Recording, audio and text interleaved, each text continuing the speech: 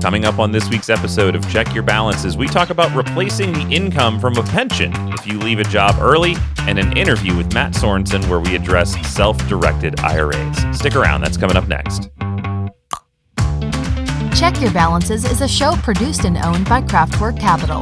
The views expressed by the hosts and their guests are personal opinions and should not be considered personal financial advice or the opinion of Craftwork Capital. All investments have risk and may lose money.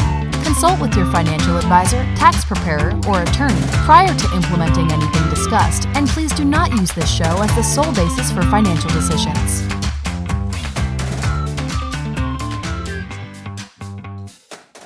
Welcome back to another week of Check Your Balances. I am Ross Anderson, joined as always by my friend and co-host, Dan Maseka. Dan, great to see you. Ross, it's great to see you as well.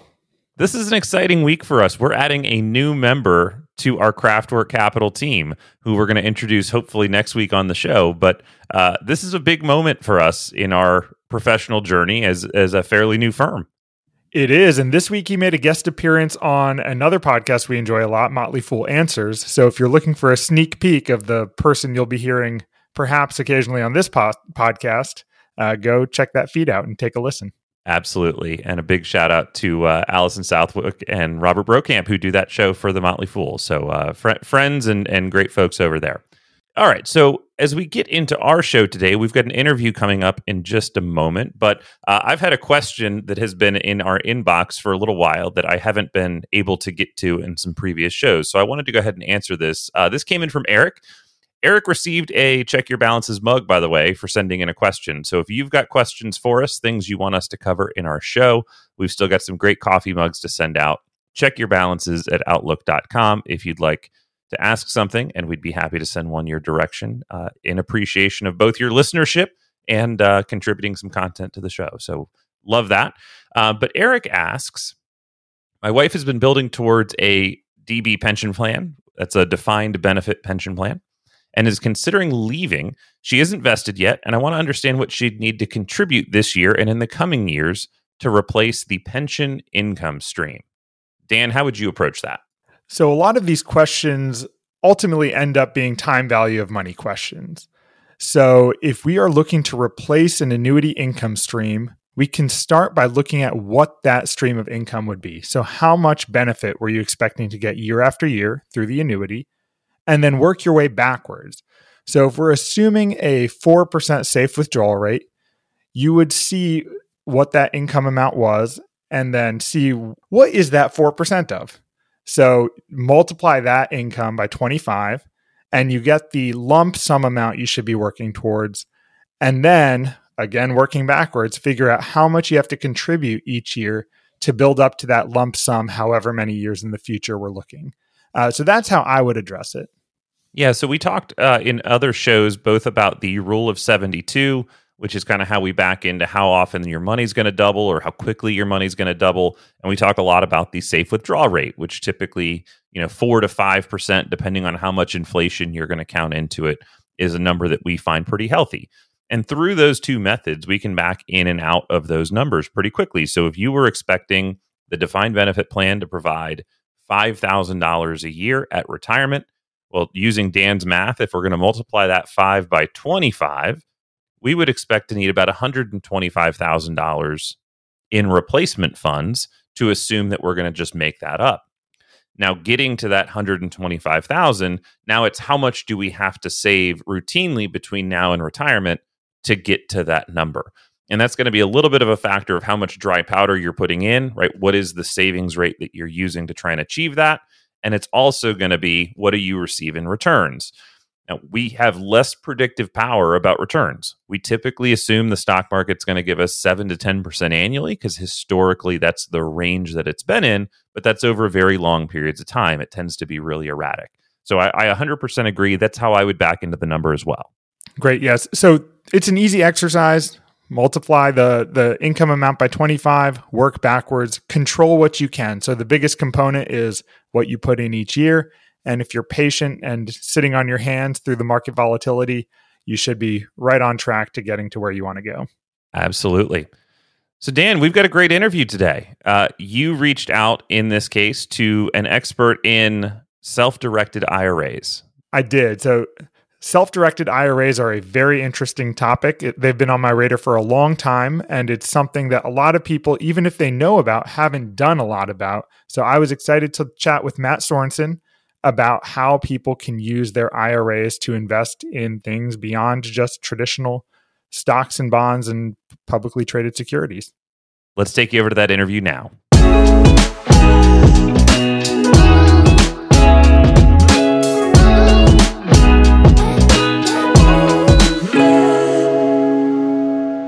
So this week on Check Your Balances, we welcome Matt Sorensen. He is an attorney, CEO, and author. He wrote the book, The Self-Directed IRA Handbook, and is also the CEO of Directed IRA. Thanks for joining us, Matt. Yeah, thanks for having me. My pleasure. I always love coming to talk about self-directed IRAs. So I hope you have questions about that, because if you want to know anything else, I'm pretty worthless. No problem. That is what we want to talk about today. And I think even just the name self-directed IRA is often confusing to people, right? Yeah. In our world, a self-directed IRA could just mean an IRA you have at a brokerage house at, whatever broker that you're going to manage yourself, but that's really not what we're talking about. Can you take us through your version of what a self-directed IRA means? Yeah. So what we mean by a self-directed IRA is an account that can be invested in any asset allowed by law. So like when retirement accounts were first created, you could buy whatever you wanted. People were buying collectible cars, they were buying art, obviously publicly traded assets like stocks and mutual funds. ETFs come along later, but you could buy anything: small business, startup, real estate. That was all on the table. And there's only been one change since retirement accounts have been around for 40 years. The only change was you can't buy collectibles. Because people were buying the collectible car and driving it on the weekends, and they were buying the wine collection that turned into a bottle collection, and there's just like some abuse, let's be honest, and these are these really investment assets? And so there's been a restriction on collectibles, certain collectibles. And that's it. So really, to us, a self-directed IRA is any asset you can invest in by law.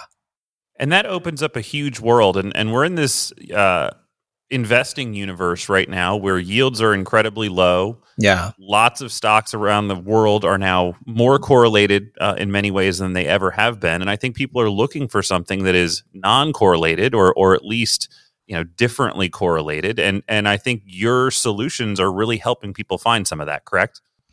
Yeah. And it's just like, first of all, self-directing is not for everybody, like how we do it. Some people are like, well, Matt, I don't even know what to buy, and maybe I have an advisor, someone that can help me find opportunities. But our message is really just like, well, if you know an asset that you love, don't just think it's off the table because IRAs don't traditionally buy it, or retirement accounts in general. Like, no, a retirement account can own a privately traded REIT. It can own a hedge fund. It can own a private equity fund, and these private assets have had some of the highest returns out there. And a lot of people have just written them off in their IRA or other retirement accounts thinking, well, retirement accounts just can't own that.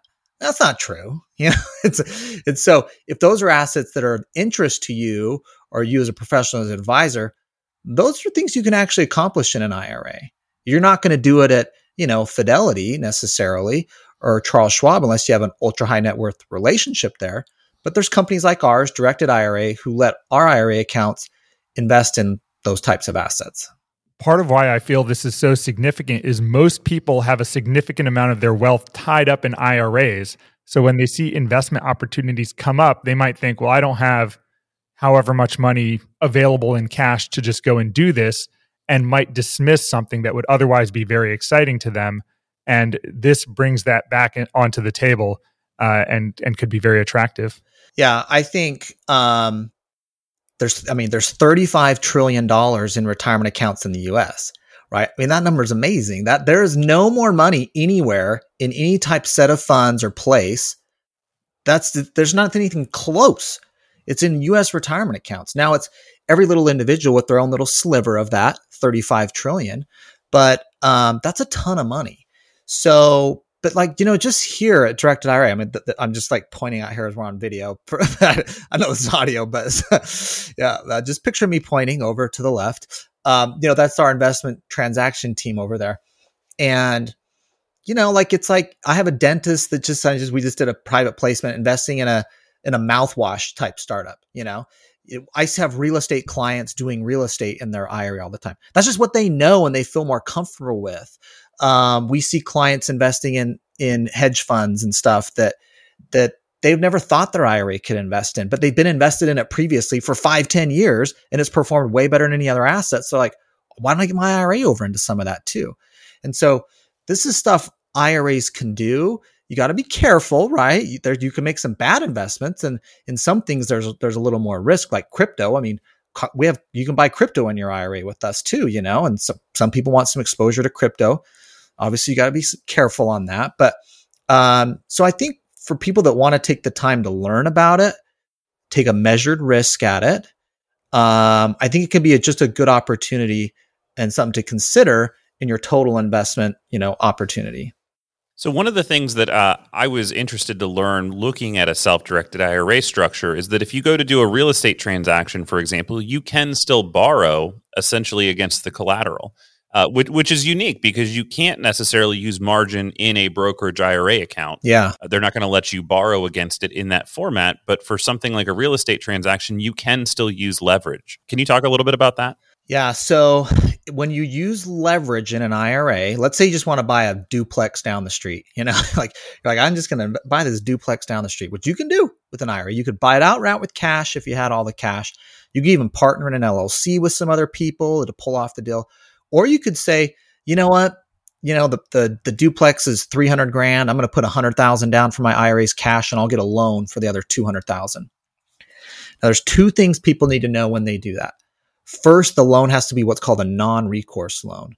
What that means is the bank is when they loan the money on the property, they're going to say if the IRA defaults or the IRA owned LLC, a lot of people use an LLC in this structure, but if there's a default, the only recourse the lender has is to foreclose and take the property back. They can't come after the IRA for any of its other assets. They can't come after the IRA owner. And the IRA owner cannot guarantee the debt. And so that's called a non-recourse loan. There's probably 10 banks out there that offer a specialty product for IRAs or other retirement accounts that want to buy rental real estate. So you want to work with one of those types of banks. So that's the first rule if you want to get debt. It's got to be non-recourse. The second rule for IRAs is they do get subjected to tax on profits from the debt. So take that example, IRA bought a $300,000 property, but it put down $100,000 of cash. So 2/3 of that deal is debt, right? Well, the IRS looks at that debt and says, we're not going to treat that as retirement plan dollars. That wasn't money you contributed or saved or grew in your retirement account. This is non-retirement account dollars. So we're going to charge tax on the profits of those non-retirement account dollars, which is the debt in the deal. So your IRA ends up having to pay a little tax on the debt. Now, for rental real estate, you can take depreciation to offset it. And a lot of times clients never have to worry about it. But those are just kind of the two things you need to know. And that tax, by the way, it's called UDFI. I know on the time, there's no way I can explain it better than that, but I have like a whole podcast episode, a whole chapter in my book on it. It is an important thing if someone's going to get debt on real estate. So I think a large group of people weren't aware that you could do that kind of investing in an IRA to begin with. Yeah. I was weird and read an IRA book when I was in high school and knew all about real estate investing in IRAs. But my uncle feeds me books to read all the time, and they're always very interesting. Good for him. Good for him. But I think what was difficult for me was turning that knowledge into actual practice, because once you start figuring out what am I supposed to actually do, it gets more challenging because there are a subset of the brokers that are actually equipped to do this. And there's that complexity as in dealing with special tax laws you need to be aware of. What would you just say to someone who hears all this and says, I'm intrigued, as far as how they get started and what kind of team they need to build around them to do it right? It's a great question. I always tell people like self-directing your IRA is like learning a new board game. You just can't open it up and start throwing pieces around and trying to play it. You got to play it with someone who's done it before. Okay. Or you need to read the dang rule book and maybe actually do both. It's not that it's hard. It's not that it's like rocket science or it's complicated. It's just different. And so you need to learn the rules and hopefully play with someone that knows how to tell you, oh, you can't, move your piece that way. You actually have to do this, And so, but once you learn it, it's the same thing over and over.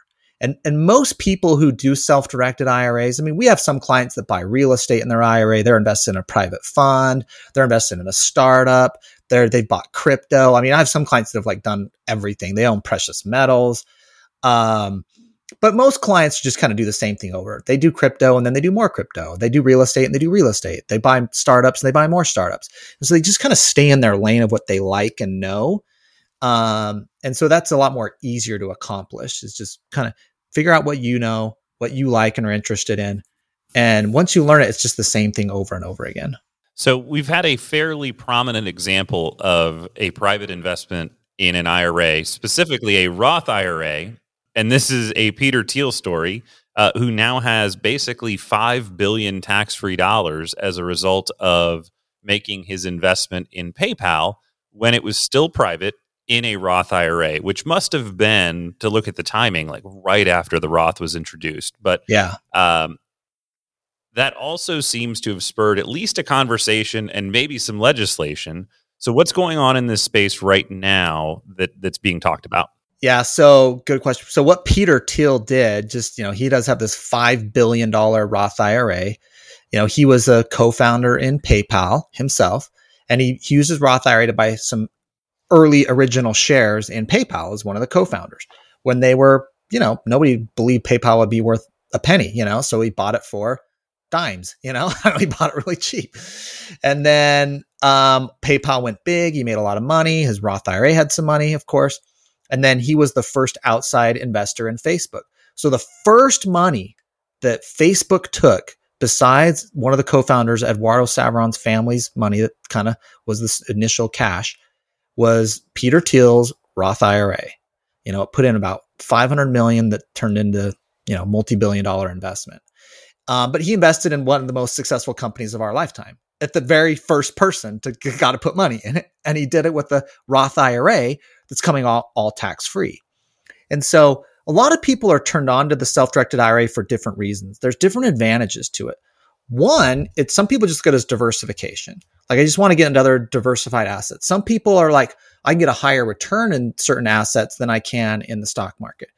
Other people are just more tax savvy people, like a Peter Thiel, and think, you know what? I can invest in Facebook with my regular cash and pay tax on it, or I could do it with a Roth IRA and pay no tax on the way out. If I'm smart about it and I think this thing's going to be a home run, I want to use my Roth IRA. And I have real estate clients like that, do 20 real estate deals a year, and the best ones, they'll drop into their Roth IRA because it's a tax-free deal on the way out. And so he hit this amazing return, has this $5 billion Roth IRA. It gets reported. And of course, the government's all concerned about it because he's not going to pay any tax on it. And there's a lot of outrage on Capitol Hill. And so as part of the current pending $3.5 trillion reconciliation bill that hasn't passed the House or Senate, but is, it's been if you've been listening to the news, there's one little piece on this on IRAs. They try to make some restrictions on it to cap IRAs at 10 million and retirement accounts in general, because they don't want another $5 billion Peter Thiel. Also to try to put some restrictions on certain private assets and structures.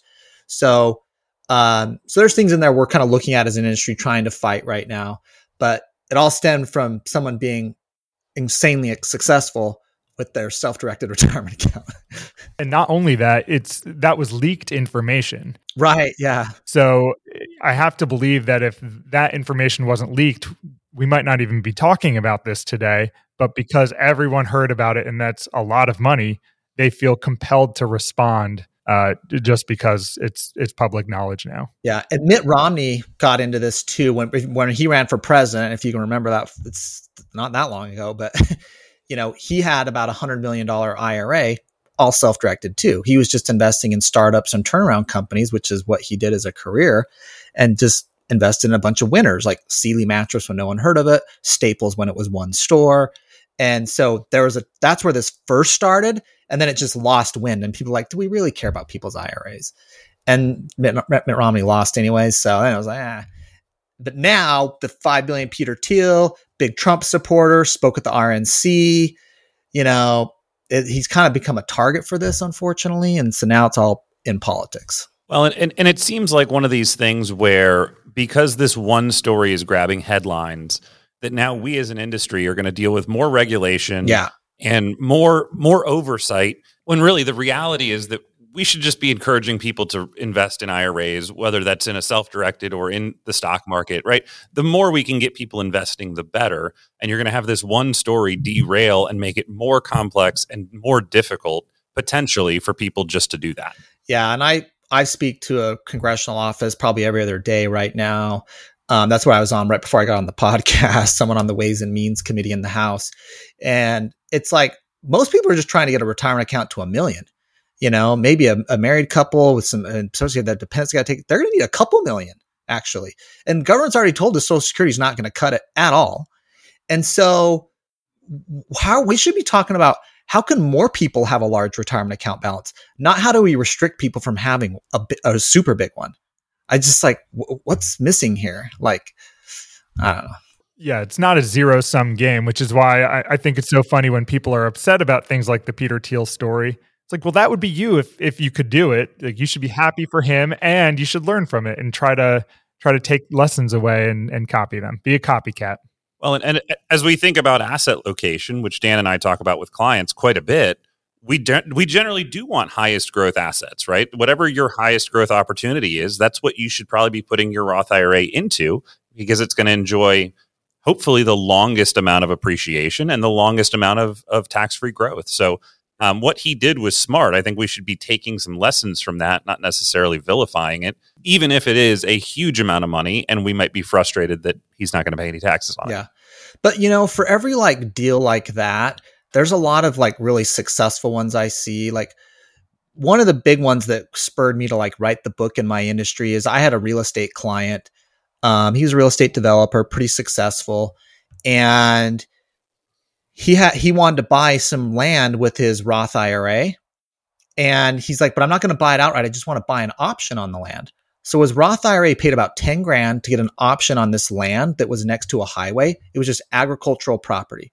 But he knew the city and county and the state were looking to putting in a freeway exit there within the next, it was on like their roadmap.